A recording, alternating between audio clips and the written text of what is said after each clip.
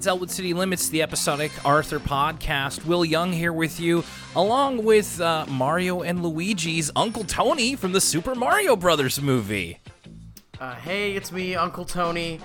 Still waiting for that check in the mail. I'm to understand that the Mario Brothers movie was a massive box office smash. Let's just see right now. Mario How many billions are we up to at this point? Gross. Let's see here. 1.3 billion. So hoping for my cut, fingers crossed. For my infamous portrayal of Uncle Tony. I had to bring it up because it's on digital this week. I watched it on Amazon Prime and I was struck because Lucas, I've been seeing your Twitter and Instagram profile pic of Uncle Tony for the past couple of months, and it's all of its low res glory, and now I got to see it high res, and it could not be clearer. There's some likeness rights that they are skirting past here. It's wild. It's like, oh, that's my friend up on the screen. It's funny. My friends described the exact same feeling. They were like, "Oh, look, it's Mario, Luigi, and Lucas." It's like when I saw you in like in one of Nitro Rad's videos. I'm like, I know that guy, and I literally had the same feeling of like, wait a second, that guy's not real though. That's right. You shared the Glint music video for everyone on the Elwood City Limits Instagram. Yeah. And everybody watching that's like, wait a minute, there's Lucas from Elwood City Limits. No, I don't think it's actually they stole my likeness. I think that's just what Italian people look like, Will. I mean, that I can't. Yeah, that's true. That is true. But I mean, it was so uncanny. I had to say it, and we had a bit of a thing going on the Patreon for a little while where we were reviewing video game related movies. I don't think we're gonna get to this one since Lucas saw it in theaters, and then like half a year later, I saw it on Amazon Prime, and I don't have too much to say about it. I just wanted to kind of note that I have seen it. The $1 billion plus movie that will surely be run into the ground with sequels over the next few years. I would say that, if we want to do thoughts in short, I would say that it's I saw it in theaters, so there was obviously kids in the theater. Yes. And they were having the time of their lives. Okay. Like, seeing a movie in theaters is a great way to you could judge the energy of the crowd. You could feel the crowd energy. Mm-hmm. And the children were, like, vibrating from excitement. Now, as a grown man watching this children's movie, I was like, yeah, I've seen that before. Yeah, that's a Koopa. That's Bullet Bill. I remember him. Yeah, that's Donkey Kong's Jewish-coded dad. I don't remember him, but okay, we're doing this. That's the GameCube theme on Luigi's phone. There's the GameCube theme. Yep. Yeah, I remember that stuff. So if you like being shown stuff you remember, this is the movie for you. Very much so. And if you're a child, you'll love it. Yes, and it's fine. I don't really have much to say other than it's fine. For what it's doing, it's fine. Whatever. But yeah, my co-host name is actually Lucas Mancini. Welcome to the show. We have a few news items here up front that I wanted to make sure to talk about before we get into the matter of today's episode. First of all, and this is the biggest thing that we're starting off with because we gotta get the home fires burning. We gotta stoke the fever because once again, for however many years in a row it has been, we've been nominated for the Coast's Best of Halifax Awards in the Best Podcast category. So thank you to everybody who has nominated us for that. And now the real work begins. Now you have to vote for us to win. And you can go to vote.thecoast.ca. Now this is going to be going on until September 10th. And we're doing a bit of the staggered release schedule thing here. So whether you're listening on Patreon or if you're listening on the free feed, you will still have time, if you're listening to this around the time this podcast comes out, to vote. Now, the thing with voting is that you will need a Canadian postal code.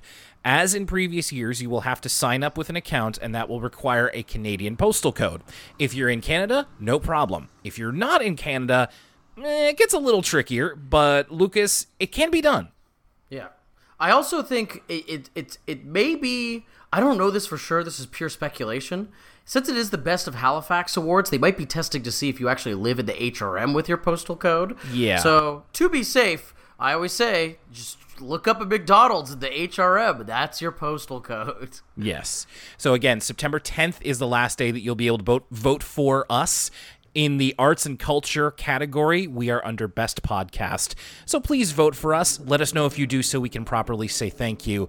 And we'd really like to get on the board this year, I think. We're not expecting to necessarily get the gold. We're going to try. We're going to do our best. But even if we got bronze, we would be happy with that. We still get to go to that party. Yes. We have a big cocktail party, and me and Will, we're going to go if we get that bronze, baby. Absolutely. And we've been after this for years, and I believe I said this last year. We have more podcasts behind us than we do in front of us, so this may be one of the final chances for us to actually be voted as one of Halifax's best podcasts. So please do so. Vote.thecoast.ca. You have until September 10th to vote us for best podcast. This is going completely outside of our area, but I wanted to make sure that any listeners that we have that are around the Florida area, specifically Miami, Florida, I found out last week that Arthur and Friends Make a Musical will be coming to the Miami, Florida area in 2024.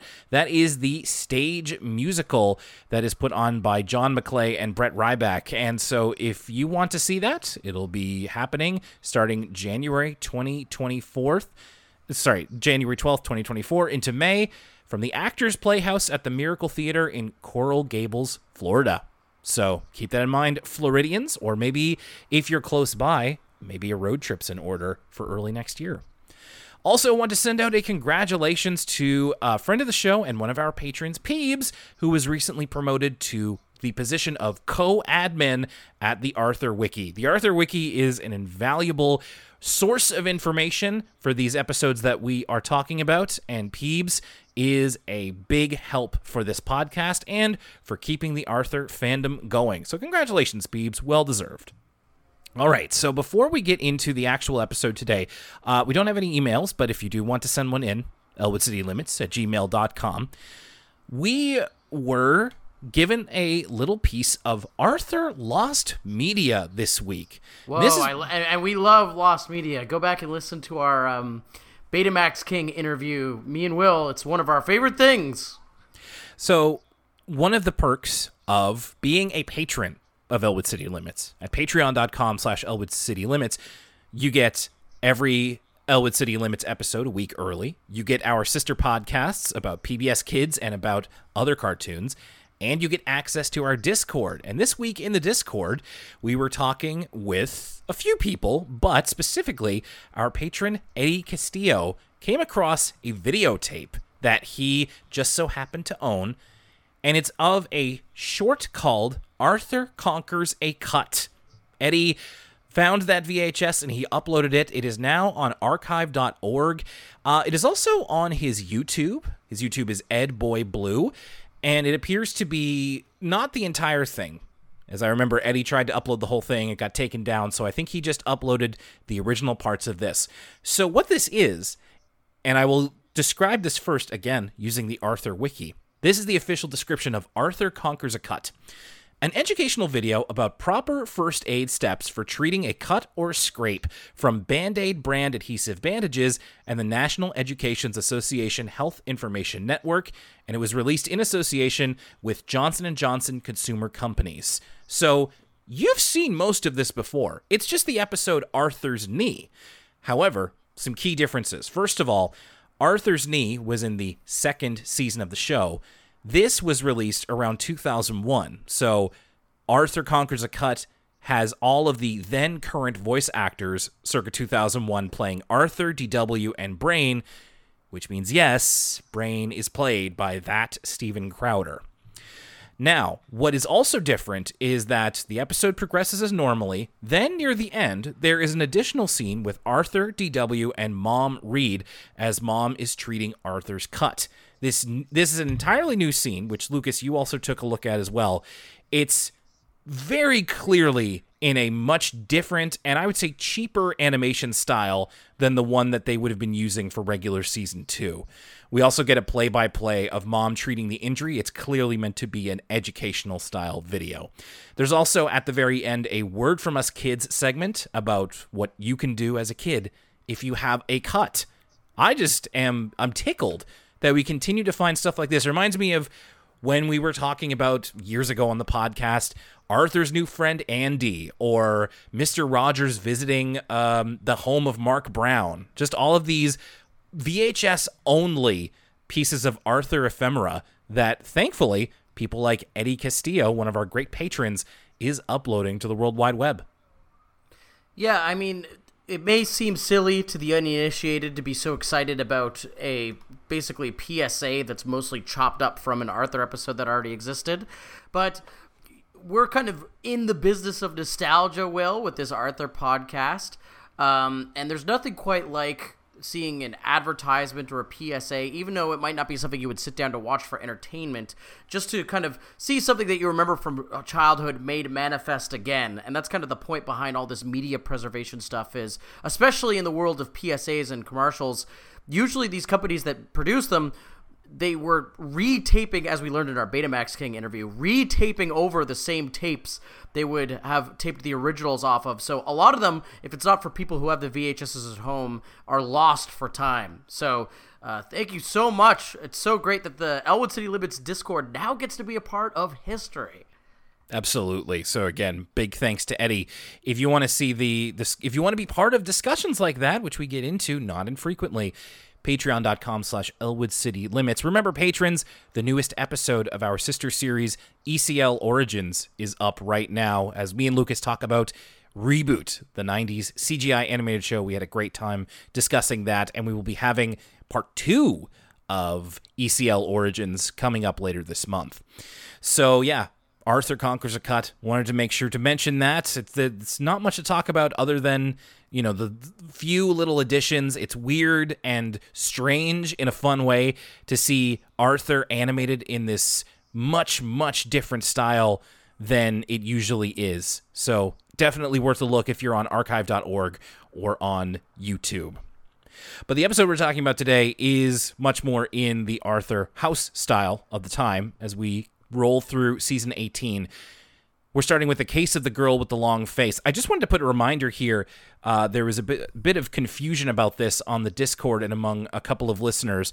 So remember, with the ordering of the season 18 episodes being a bit more fluid, thanks to a wonky release schedule, we are going to be following the order of episodes as they are listed on the Arthur season 18 Wikipedia page. It's not the Arthur Wiki, just plain Wikipedia. So if you're wondering what episode we're going to do next or the order we're going in, that's the order. So second episode of season 18, according to that page, is the case of the girl with the long face, which is, at first glance, a Fern episode, because we start off with Fern and George playing as Inspector Watteau and Bastings in their familiar detective characters, as there has been a criminal in France who has seemingly done all of these almost impossible tasks in some cases, such as stealing the painting frames in the Louvre and leaving the paintings behind, replacing the Eiffel Tower with a giant baguette, and also letting all of the animals out of the zoo. But it's, you know, they only get so far with these crimes and this gentle ribbing of the French culture, because Fern, she says to George that she's feeling kind of sad and she doesn't really want to play anymore. So instead she just walks home in the rain like the budding little emo that she is. And George wants to figure out why exactly she's so sad. And if she's sad, well, then who is he going to get to solve the crime? Or no, solve the crime. Who is he going to get to solve the mystery of why Fern is sad? And then the door flings open, and Lucas, this couldn't have been set up better. It's as if they heard our podcast. It's as if they went to the future and realized the very minor problem that we were going to have with this character, and they fixed it, because behind the door is Buster Baxter, Private Eye. Now, if you don't remember, the previous, and this was a couple of seasons ago, I'm sorry, I don't remember the exact episode, the previous cameo of Buster as his detective character felt really wrong, I think, to both of us, but to me especially, because he wasn't Buster Baxter Private Eye anymore. He was Buster Baxter Private Detective. And it's like, okay, well, why did they change that? And I think his appearance was slightly different too. It was just a really odd and like weirdly minor change. It was just like, well, why bother doing that at all? But not so here. This is Buster Baxter Private Eye as though he stepped out of season 1 into the Flash style with the proper name, the correct getup, everything. And it's great because it makes him more distinct. This episode really is something that we've been asking for because the show has been kind of rich in detectives. We went from having one character kind of be, okay, this is going to be the stand-in for when we need a detective episode, and now the show is flush with them. We have That's over right. 3, sometimes even Brain is a borderline detective. There's so many. And so this is sort of take a turn out of Pulp Fiction, not Pulp Fiction, the movie, Pulp Fiction, the genre. The chickens have come home to roost, Will. Because now we have a team-up or sort of a crossover of all of the detective alter egos kind of in one episode. That's right. This almost feels, what is this, a crossover episode? Well, kind of. So I was very excited they got the correct Buster character, and Buster takes the case of why Fern is sad. And a lot of this episode is going through this in a pretty linear order in much the same way as a noir detective story. So Buster interviews George back at his apartment. The episode starts in black and white and with Buster doing a noir voiceover. Now, even in the original appearance of Buster Baxter Private Eye, we were doing these types of tropes, but we didn't have the black and white filter, which is repeated throughout. We go in and out with it. So I appreciated that. That's also a pretty nice touch. Oh, that's by far one of my favorite things about this episode. And they could have just make it have a black and white filter, but whenever we're kind of in noir vision, the entire framing of the episode changes. Whenever it goes back to color, the episode is kind of framed just like how you're used to an Arthur episode being framed, especially in the Flash era. Kind of flat and plain, the characters standing up where you would want them to be, or where you're used to them, rather. Whenever we're in noir vision in this episode, it's all Dutch angles, almost exclusively, which is such a great touch. And it's something that really kind of makes this episode feel special amongst all of the detective episodes, is this back and forth between whenever Buster is speaking into the tape recorder, we're in noir vision, and whenever kind of the real life comes into play, it totally changes the look and framing of the episode, which is a great detail. And yes, very much speaking in that typical stilted style. And then whenever he's broken out of it by real life, he goes back into normal Buster mode. We start off with George giving Buster the situation, and Buster decides that he's going to essentially tail Fern for a little while. And we see him throughout school kind of following her. Then we get they're in class. They're in the same class, obviously. But this gave me pause for a couple of reasons. They're in poetry appreciation class, which is also run by Ratburn. But what really threw me for a loop is whatever Arthur's doing. Arthur's up in front of the class presenting. What was going on here? I might have missed this. I'm trying to figure out. I was so focused on Buster talking into his microphone, his recorder. I don't know what Arthur's doing in poetry appreciation class. So he's got on the stereotypical artist beret. He's got on sunglasses, and he's saying Shanti, Shanti, Shanti. Maybe he's a really big fan of the GBA platformer game Shanti. And that's what he's written a poem about. I'm not sure. Just placing that in an Arthur episode was so strange. I guess it was meant to be like maybe Buster's detective character is at like a slam poetry event or something like that. Beat poetry. Yeah. And sorry, I think that game is called Shantae. I would not want to mischaracterize the legendary platformer for the Game Boy Advance. Yeah, if this is a reference to something actually in poetry, unfortunately, I'm not that cultured. So one of our listeners will have to tell me. Mr. Ratburn has a good line as Buster is saying his monologue into a tape recorder in class, and that's as he's doing throughout the rest of the episode in this mini tape recorder that his mother uses for journalism purposes. Mr. Ratburn comes over and says, "Buster, no mumbling during class into a tape recorder." And we do also see him commiserating with Brain. Brain is Buster's equivalent of the bartender in a typical noir detective story, where they kind of snipe back and forth at each other, but the bartender is also the detective's like confidant and gets him some information, smoke on the streets style. But except instead of liquor, obviously, it's ice cream. Another thing here that confused me a little bit, Brain mentions that his mom's ice cream shop has gotten an A from the Ice Cream Authority? What's an ice cream authority? I assume it's like a Better Business Bureau or like a downtown business association. Like it's a group of ice cream shop advocates. And it might be they don't expect children to understand what a health inspector is, because I know that the health inspector gives out letter grades. Yeah. I wonder what that rival ice cream shop, that kind of new generation ice cream shop in the last season, what they're getting from the Ice Cream Authority.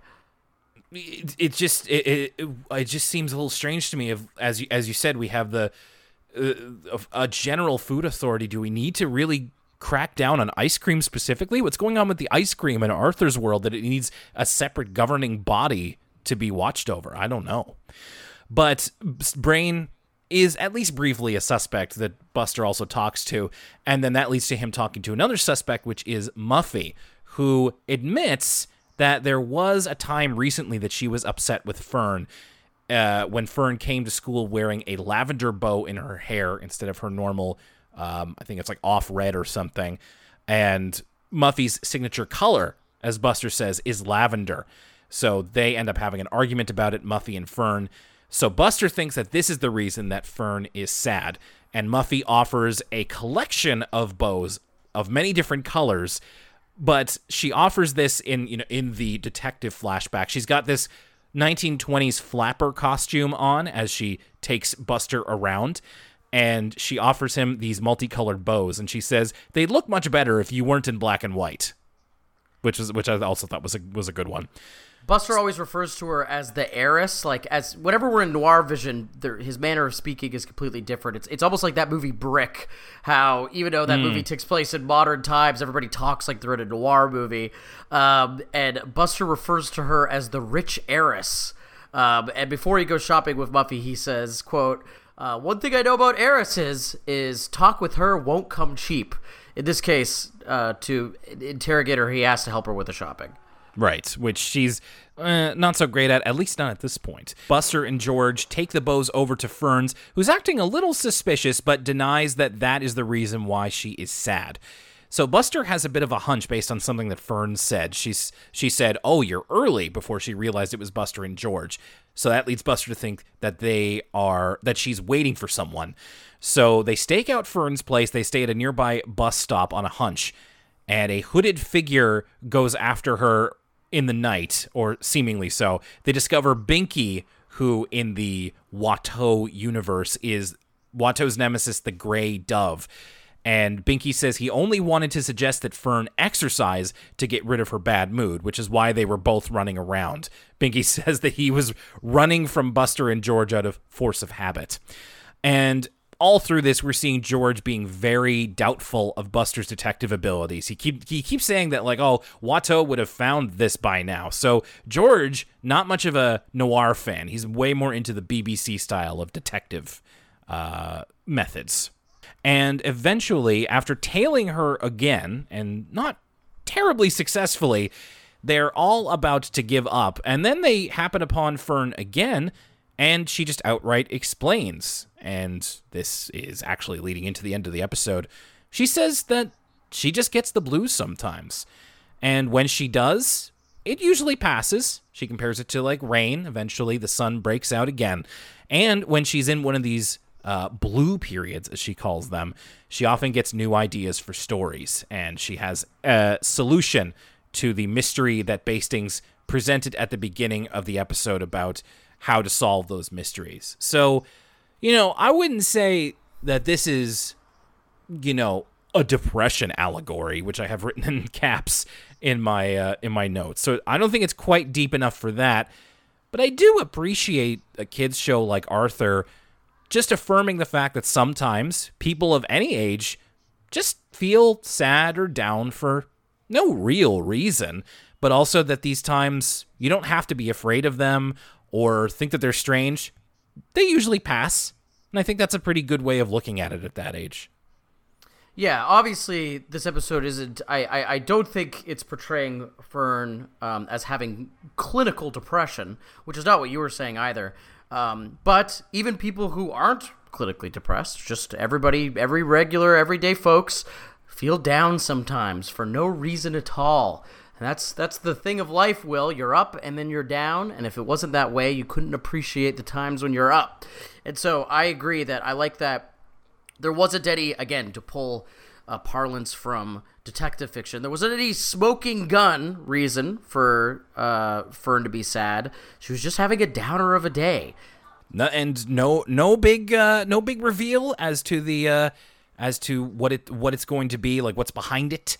It just is what it is, and then everything's basically okay. But at least we got Buster Baxter, Private Eye, out of it, and he did at least help get us to the actual conclusion. And now a word from us kids.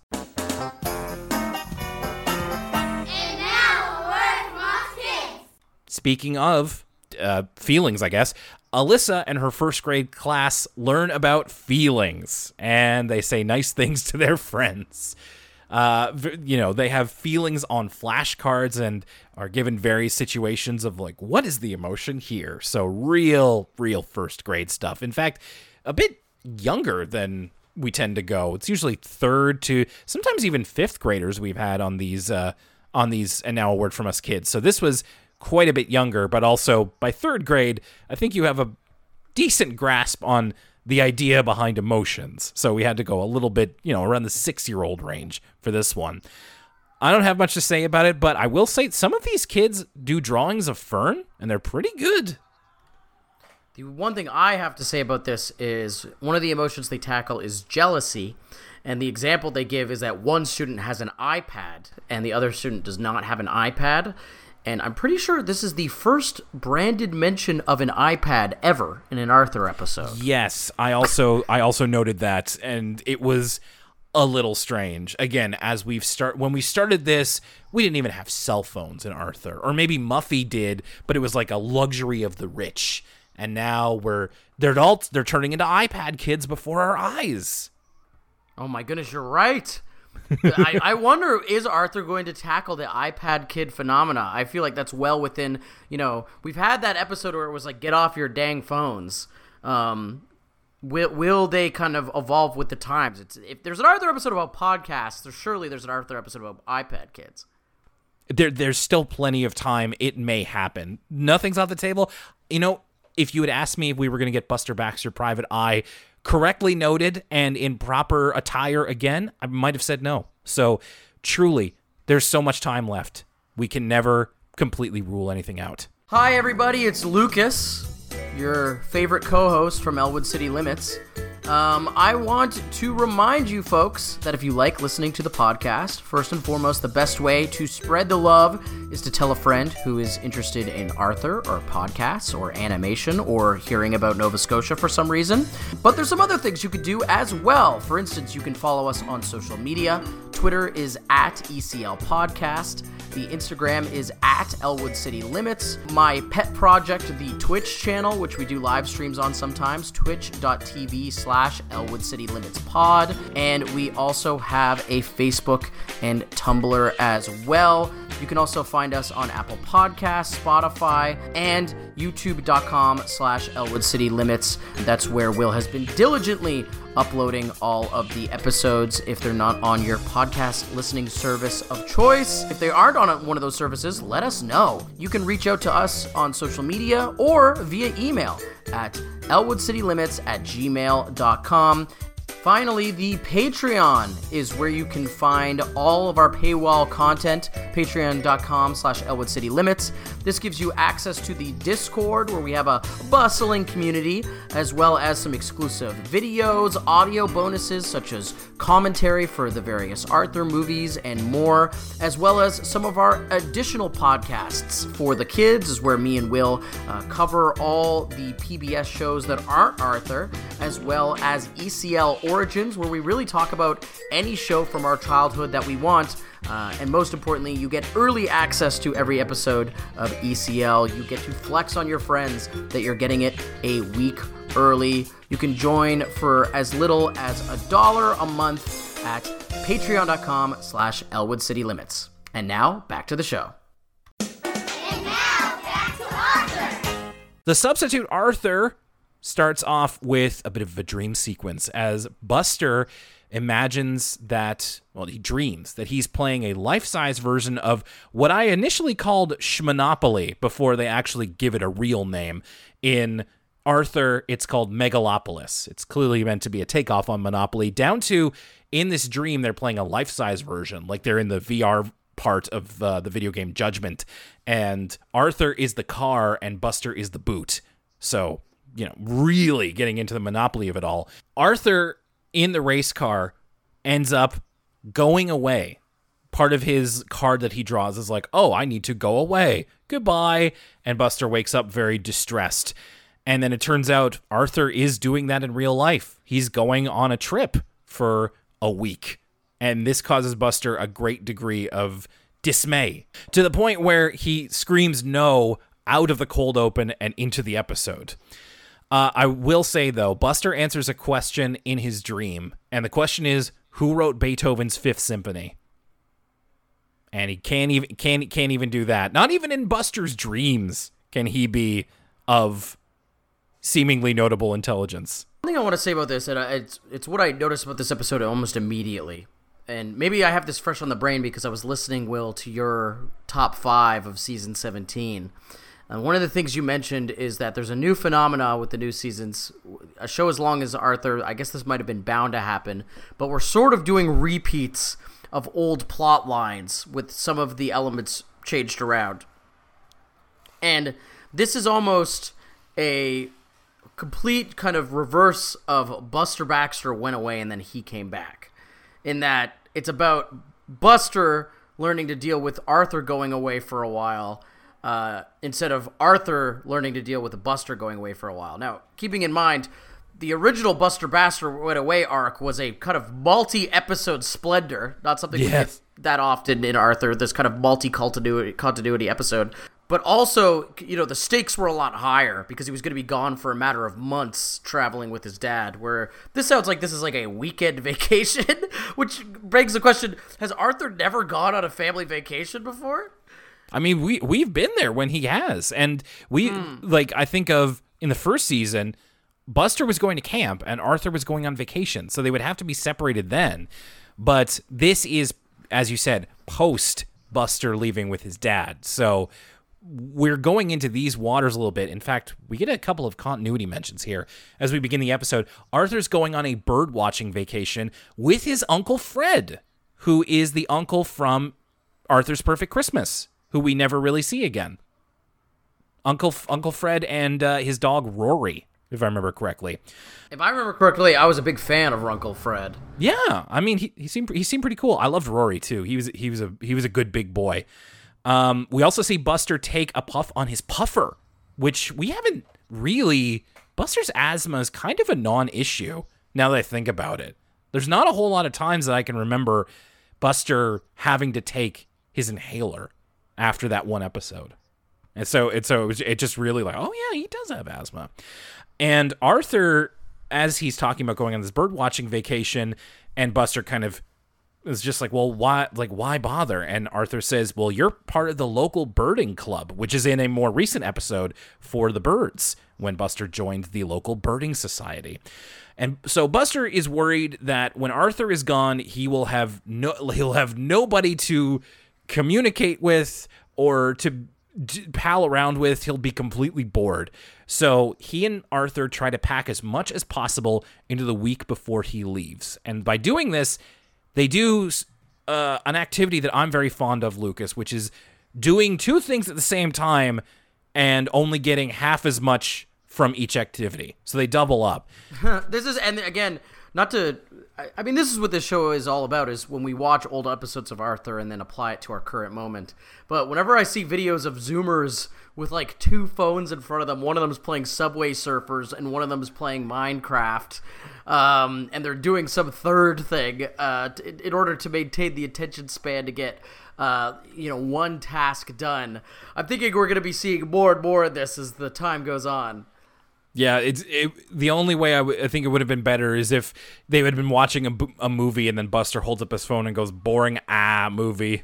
Among the many things they do, go fish in checkers at the same time, knock-knock jokes while doing a slip and slide, reading books while on a Ferris wheel, playing catch while watching TV, and eventually camping outside while having a jam session with Arthur's playing a kazoo and Buster's playing his tuba. So eventually they do all of that. It's time for Arthur to leave. He goes on vacation, and Buster he's a little traumatized, but I think after what we saw in the second season of how Buster's going away affected Arthur, I think it's time that Arthur traumatize him back. Buster even chases after the car like Arthur did in Arthur's Faraway Friend, and I'm just like, yeah, that's what it felt like. My inner child was like, take that. This is how sad I felt too. As soon as Arthur leaves, Buster imagines the whole world around him is droopy and sad. The houses droop. The street light droops. The clown on Jack's Joke Shop goes from smiling to frowning. Just nothing is right. Like everything is wrong. I have to say, and this is again me referencing our top 5 lists for the past season. I think I'm always more kind of with my critical eye towards the Flash animation, just because I have such an affinity for those first 3 seasons and how they looked. And something I've really enjoyed thus far with these episodes, first 2 episodes of season 18, is that the Flash animation's at its worst when it just kind of looks like, okay, we have our background screens and we have our kind of virtual puppets, and we just place the virtual puppets on the background screens.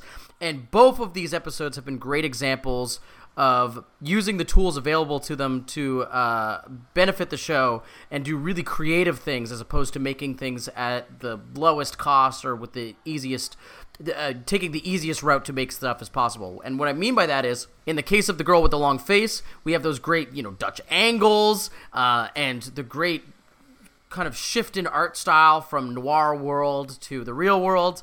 And here we have the kind of representation of Buster's mood with the backgrounds, and they had to redraw all of the backgrounds to make them kind of almost Salvador Dali-esque. Everything's drippy, everything is all bent and weird because Buster 2 is sad. Yeah, even down to his bedroom set. And the funny thing is that when his mom notices how down he is, she's like, well, why don't you go play with one of your other friends? And Buster says, what am I supposed to do with them? which is funny, because it's just like, yeah, you have so many other friends, but I also kind of understand it. Like, there are some friends where you don't even have to make a plan.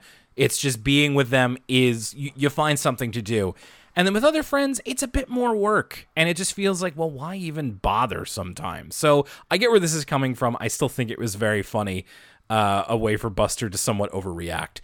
So the first thing he tries is playing Megalopolis, that board game with Brain. Except with Arthur, Buster has these ridiculous homebrew rules that are impenetrable to people that aren't him and Arthur, and Brain just gets completely confused. You have to make noises at certain times, you have to do certain actions when you get to certain parts of the board, and this leads Brain to checking on his computer his IQ points. So when Brain throws in the towel with this game, he says, I think I actually got dumber listening to this. Then it's a cut. He goes up to his computer that has a program that supposedly measures his IQ points, and it says that, yes, he has dropped 2 IQ points. So for as smart as Brain is, he believes in IQ points, which are not real, not a thing. And this was just like, again, there were just a few things in these two stories that I was like, oh, that's really strange, and we just kind of like keep going after that. I do also want to mention we see a visual cameo outside the Sugar Bowl of Catherine and the boy from the last episode. What was his name?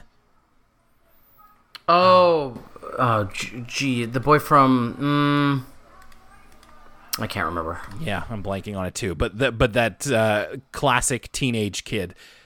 So maybe they're on a date. The next person that Buster goes to is Muffy, who in the Sugar Bowl, he has a bunch of ideas that he wants to try with other people, and Muffy just shoots them all down. Just like, no, no, no. How about we go shopping? And Buster we see him shopping a bit. He's not really much of help, and it's not something he's interested in doing. He also goes over to Francine with this list of things that he wants to do. He offers a couple to her, and Francine's like, "No, I don't want to do any of that stuff. What's on your list next? Staring contest?" Buster looks down at his list, crosses off staring contest. Also, below staring contest is kick a rock, run in circles, and climb trees. So, again, him and Arthur really don't have to get up to much to get up to a lot. But with Francine, she's not going to want to run in circles and do a staring contest.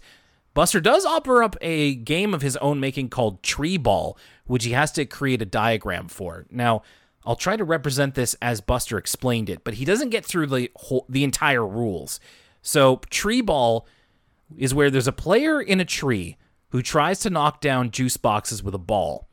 If they miss, they're the pirate, and they have to walk the plank, while the gopher puts on a blindfold and tries to knock down the juice boxes. It's this intentionally impenetrable game that just seems like nonsense to anybody playing anything besides that. And Francine's like, nah, do you want to go play some tennis? And Buster says he's never played tennis before, so he declines. Tree Ball, obviously inspired by Calvin Ball. What is Calvin? Can you explain Calvin Ball? I know it's from Calvin and Hobbes, but for anybody who hasn't read it.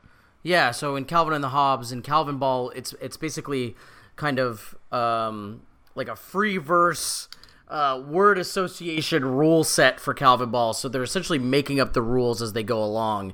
In fact, the way Calvin Ball works is they're kind of trying to out-rule each other by just coming up with new rules in order to kind of subvert the rules that the other player came up with. I see. Gotcha. So at this point, Buster is so hard up for friends, seemingly, that he's just kind of standing outside Arthur's house, mooning over it, to the point where DW opens the window and says, "Quit staring at our house." And Buster just asks if he can come in for a few minutes, just to see if he can, I don't know, maybe get some air that Arthur left behind or something. And he tries to play with DW, which is the closest he can get to Arthur. He tries to play Megalopolis with her, but DW invents new rules for Megalopolis. You know, Buster tries to explain his own rules, and DW's like, I don't want to do that. And in making up her own rules, Buster realizes that he's turning into DW by insisting on his own way every time. We get this quick cutaway of Buster imagining himself declining to play tennis with Francine, but he is DW's size, and he has her hair. So he just like throws down his tennis racket and like, I don't want to do that. And then just runs around yelling and screaming on the tennis court. Buster with DW's haircut looks like the berries and cream guy from the Skittles ad. I don't know what you're referring to. I'm going to have to look up the berries and cream guy. But I'm surprised this moment we didn't know about this beforehand. This seems like prime for kind of Arthur memedom. Everybody's so into kind of DW's petulance. Seeing Buster go, oh no, I'm like DW, and then just great comedic timing with him saying, I don't want to play tennis, I want to go like this, and screaming and running around. Really funny moment, and a moment that's like totally funny, completely removed from the context of this episode. I sent you the picture of the berries and cream guy in the Skype chat. let me take a look at this. The berries and cream guy. The berries and cream jingle got popular on TikTok a couple of years ago. The berries and cream, my berries gosh. and cream. I'm a little lad who loves berries and cream. From the really old Skittles ad. So that's what Buster kind of looks like to me. And with this, Buster realizes that with his other friends, he's been insisting on his own way too much, that his was the only way that he wanted things to be done. So he tries to meet them halfway and to learn new pastimes that he can do with his other friends. So with Francine, he learns how to play tennis. With Muffy, he learns to... With Muffy, it's more that she's looking for fashion advice, and so Buster learns to give better fashion advice, and then Brain shows him how to actually play the real game of Megalopolis. And upon Arthur's return, Buster realizes that these are actually even more fun than the stuff that he and Arthur get up to, as he says to Arthur, like, yeah, I learned from DW that I should actually try and do things differently. And Arthur is just completely dumbstruck. Just, you learned from DW? What do you mean you learned from DW? And that's how the episode ends, with Buster going to teach Arthur how to play tennis, and then Arthur just still like, what do you mean you learned from DW? Just can't even understand it. Well, that's it for this one. Let's go back to the first story in our episode. That would be The Case of the Girl with the Long Face. Looked like it was going to be a Fern episode, but it's actually, we got a bit of a double dose this time. It's kind of mostly a Buster episode, Buster and George. And then we definitely got a Buster episode in the second half. What'd you think of The Case of the Girl with the Long Face, Lucas? The Case of the Girl with the Long Face, when I initially realized it was yet another, I thought it was going to be a Fern and George detective episode. I was thinking to myself, oh, you know what? I feel like this whole detective thing's getting a little long in the tooth. It's maybe getting dangerously close to going the way of Dog and Baby, but not quite that saturated yet. And then the episode totally surprised me by kind of merging all of the detective universes and also doing a lot more tonally to make it feel like a detective story, as opposed to usually they just put mustaches on everybody and kind of get them to talk funny, maybe dress them in some different costumes. But this episode kind of looks like no other Arthur episode. And not only that, but they keep switching back from the kind of noir vision to what an Arthur episode normally looks like to keep reminding you of that. So for aesthetics alone, I thought it was really enjoyable. But also, I think the writing's really solid in this episode. I have, at the end of the episode, I always pull that one kind of quote to say at the end. Usually it's like between a good 2 or 3. This episode, I have like 6 lines written from just The Case of the Girl with the Long Face, because the writing was so strong. And I think that we always say the moral is an important part, not the most important part, but kind of important part of the trifecta of animation, writing, and then the moral to make a good Arthur episode. And I think the moral in this one really sticks the landing in saying that, it's not always some specific event that's going to make someone sad. Some people just have a down day. And it also doesn't have to be a wholly negative thing, because Fern found her down days to be inspiring. So I think this episode, as far as the detective episodes go, might be amongst my favorite and really stuck the landing. What about you, Will? I liked it. I would say that with the... I agree with you that I think that the moral or the message of this one is important for kids to hear, and I think they do it quite well. The only thing is that it wasn't really Fern's episode, which I think is a bit of a misstep. I think that the episode before it is fun. Like, it's just that we end up putting it's okay to be sad, and sometimes, you're sad for no reason, but that's not a bad thing. At the very end, and it felt like, I don't know if we built up to that quite as much as I would have liked for us to, but that's, in the end, that's not such a bad thing. Like, I think the episode is pretty good, and I'm also very kind towards it, because it gave us the return of Buster Baxter, Private Eye, and I'm glad to see him back. It was fun to see all the ways in which they brought that character a bit more to life, probably reintroduced him to people who haven't been watching since the first season. So glad they're keeping that alive. It's a good thing to pull out. It's interesting you say that about the detectives. I guess I don't feel that as much in terms of getting up to the line of maybe using them a bit too much, but I think I'll be a little bit more on the lookout for that. But you're right that is often a way into a Fern and George story these days, or even just a singular story with one or both of them. As far as it goes, I thought this one was pretty fun. As you said, a lot of funny lines and some really like good visual humor. The points that I noted in both of these episodes where I kind of like stopped, I was like, this is weird, but in a way that I thought was endearing. So like Arthur doing the poetry reading or the ice cream authority, speaks well to how out there they're willing to get with this era of Arthur. And the substitute Arthur, I think, is another soft remix like we've seen of these episodes. So instead of Buster going away, it's Arthur, and we get to see how Buster deals with it here. Now, we do have to stretch it a little bit because, I don't know, Buster being like, I don't know how to talk to my other friends doesn't really jibe with me all the way, but for what we're trying to do, like, I get it. Him and Arthur are best friends, and he doesn't communicate quite as well with the sync rate for the other friends isn't as high as him and Arthur, so that's fine. I thought it was pretty funny, a lot of the gags that they did and the ways in which Buster failed to connect with other people. And I also think this is a sneaky good. Like, I didn't expect this to be an episode with a message to it. This is kind of sneaky good of like, can't always get your way all the time, and I think it's something that even adults can fall into sometimes, not being willing to meet people halfway, take interest in their interest, and that's how you deepen friendships. And I think that's a good thing to be able to say. So yeah, I would say I feel similarly about this that I do to the first half of the episode. Like, I think it's pretty good, and there's some strong things in there. I tend to agree. I will say, to truly enjoy this episode, I kind of have to take a step back, take off my Arthur podcast host hat, because I'll be enraged by the continuity errors. Like, of course, Buster can hang out with his friends without Arthur. He's done it millions of times. And, of course, Arthur's gone on vacation before. He's done it, like, 5 times on camera. And, of course, they would have referenced, hey, Buster seemed really fine when he was hanging out with his dad traveling around the world, and he wasn't hanging out with Arthur at all then. In fact, Arthur was worried he was having too much fun.